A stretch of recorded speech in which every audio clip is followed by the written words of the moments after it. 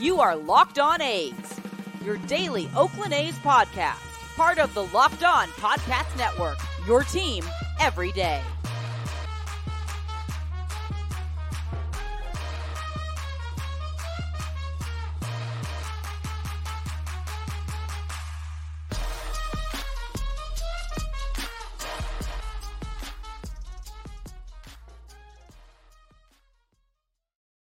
Well, hello. Yeah, and welcome back after a dramatic day today. We have news out of Carson City. We'll tell you about that in a minute. But I'm Wayne Coy, host of Locked On A's.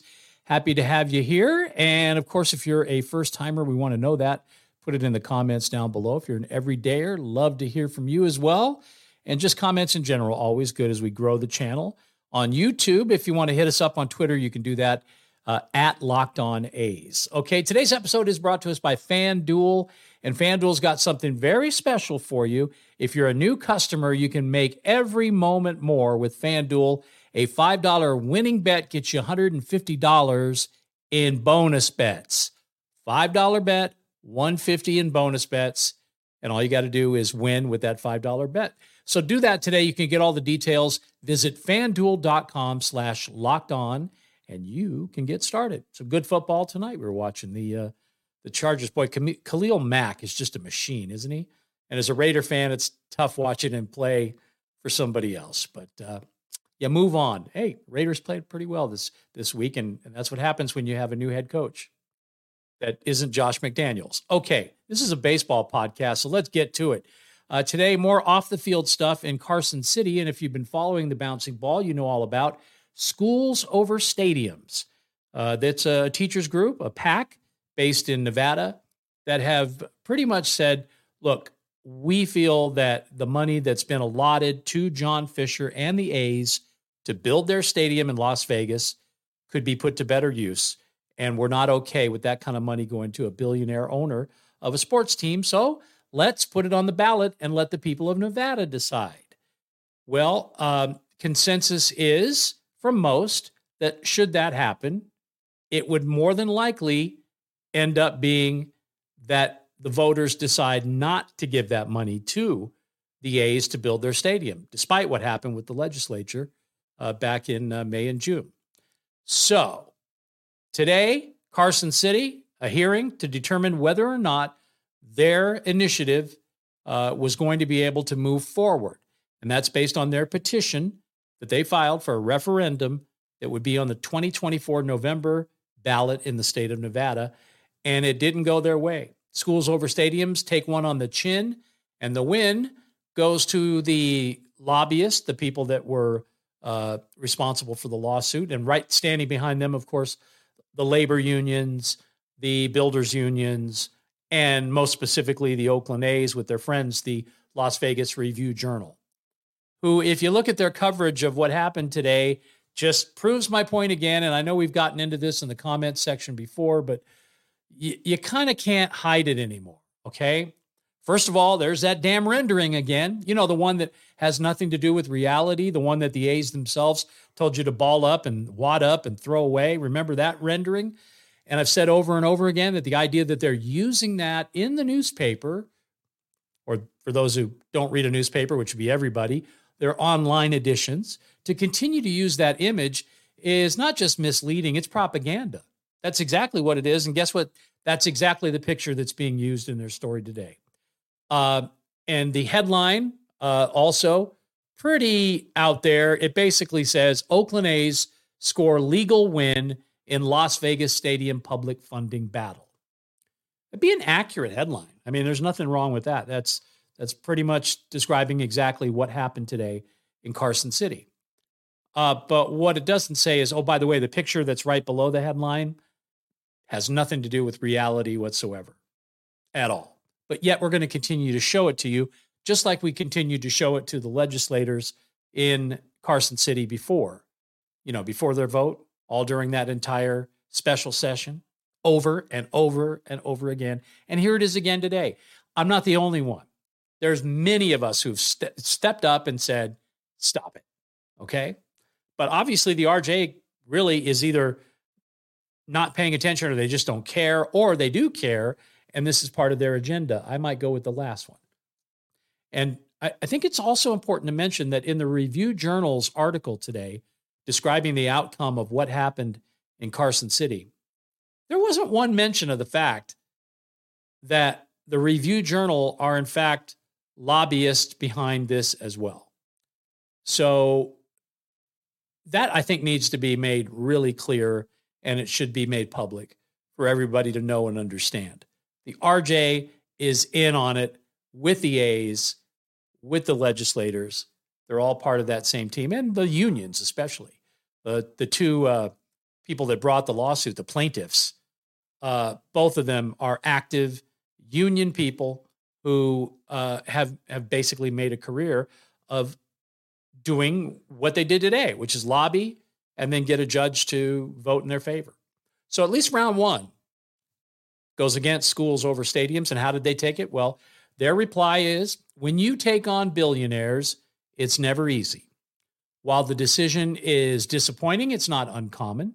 Educators overcome obstacles every day, especially in a state that's ranked 48th in the nation. We're undeterred, and we're still committed to giving Nevada voters the opportunity to decide whether their tax dollars are used to subsidize a billionaire's stadium. Schools over stadiums will appeal the decision to the Supreme Court and, or, very important, refile the referendum petition. As the judge pointed out, there's plenty of time before the signature deadline in July of 2024. We remain confident Nevada voters will choose schools over stadiums next November. And that's their press release that was put out right after today's vote that didn't go their way. Interestingly enough, the judge that heard the case actually made the statement. He said, well, personally, I choose schools over stadiums. However, and basically this all came down to legalese. The argument that the plaintiffs were making is that this was confusing and somehow wasn't going to be clear or factual when put in front of the voters. Saying almost that the Nevada voters were, I mean, I'm going to stop shy of this, but the idea that they put forward was that Nevada voters weren't very smart. Okay. Inference, I think, was the word I was looking for. Sometimes you find the word, sometimes you don't. Okay. Inference. Yeah, that's the word. I think they were inferring that. They said that the entire bill had to be there based on the Constitution, even though it's a 200-word limit on the application. So I don't understand it all. And I think that that's just proving the point of the plaintiffs, which is that they feel anyway that it's confusing and murky. Bottom line is they don't want it on the ballot, period. That's the bottom line, because they know what'll happen.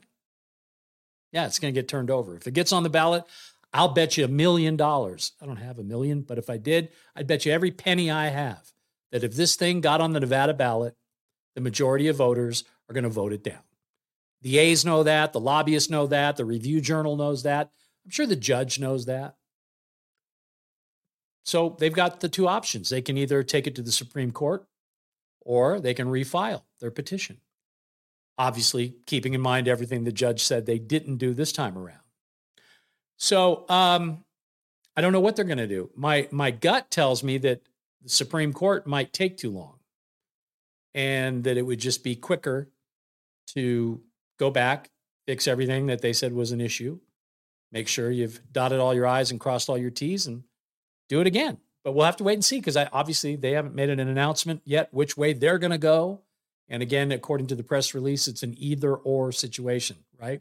And or refile the referendum petition. So we'll just have to wait and see. But that's Alexander Marks from Schools Over Stadiums. Big deal today in Carson City, Nevada. Now, that's not the only big deal. There's a big deal in Oakland. It's happening tomorrow. I'll tell you about that.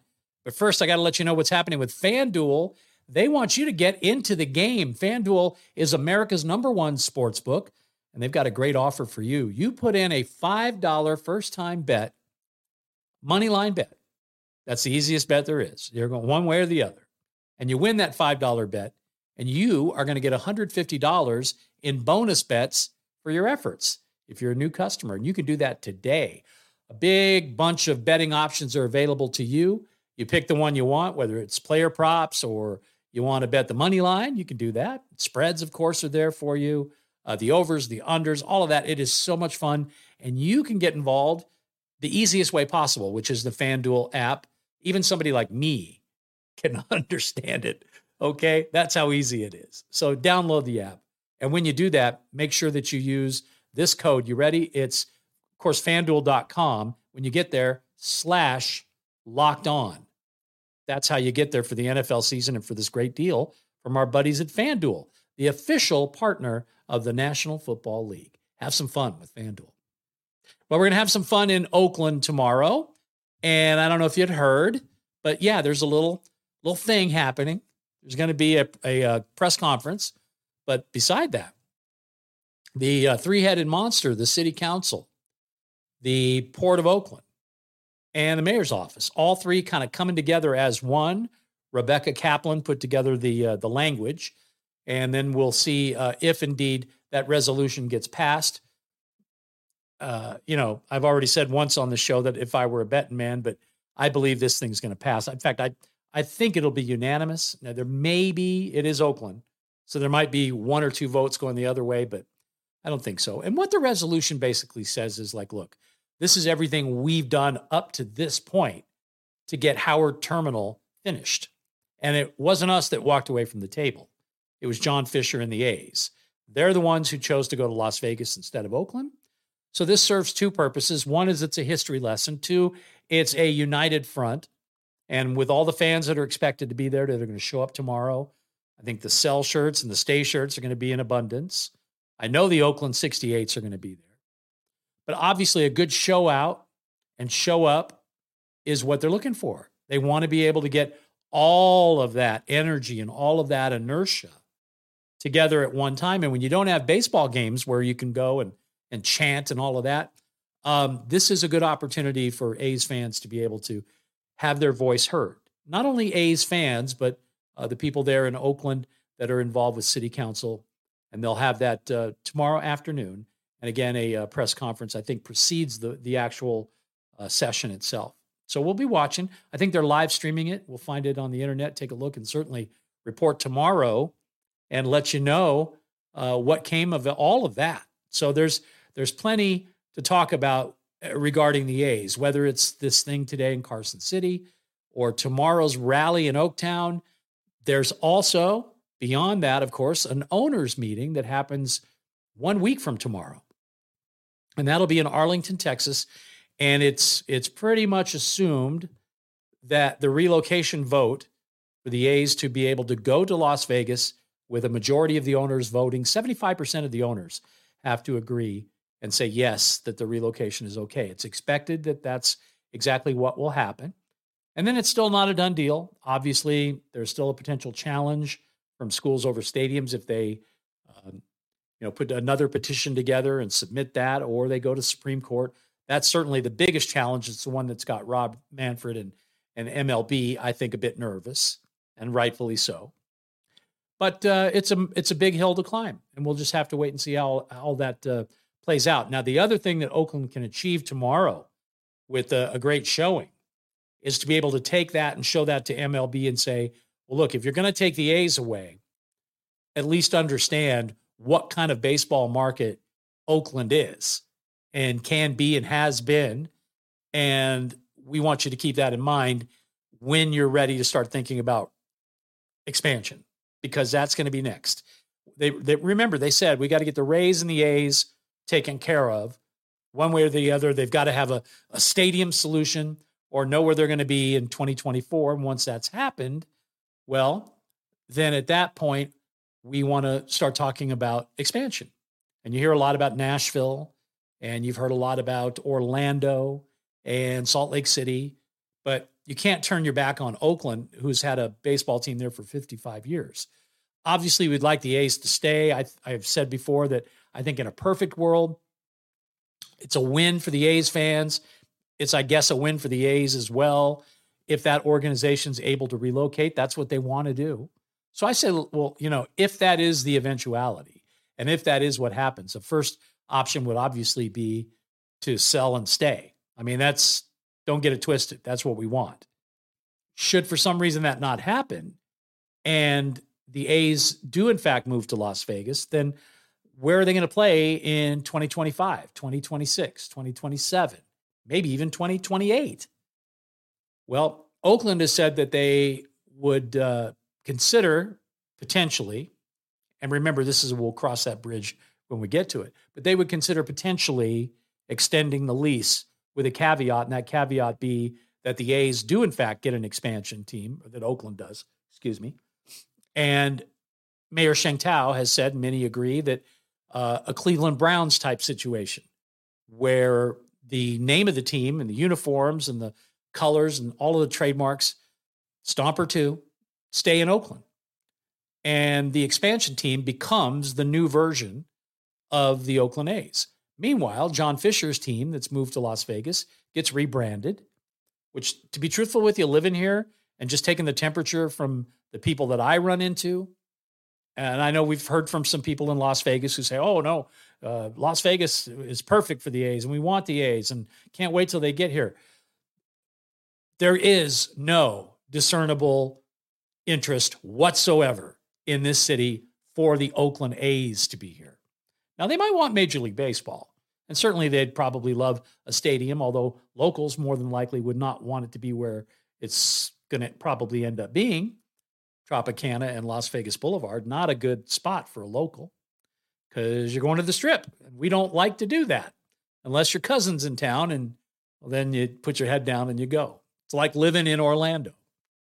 You probably don't live at Disney World and you find yourself there whether you like it or not a couple of times a year, right? Well, it's kind of like that in Vegas too. But again, a new identity for the team, just like the Aces who are here now. They weren't always the Aces, okay? And the Golden Knights, of course, were born here. They were not just an expansion team. They were a brand new franchise. I mean, there was no legacy whatsoever. So with the A's, I mean, obviously whatever product's been on the field is what would move here.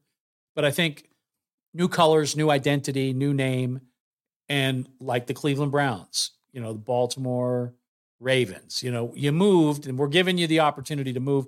We're approving your relocation, but we're telling you that you got to leave that identity where it's been for 55 years. I don't think it's too much to ask. I don't think it's wrong at all, but we'll find out.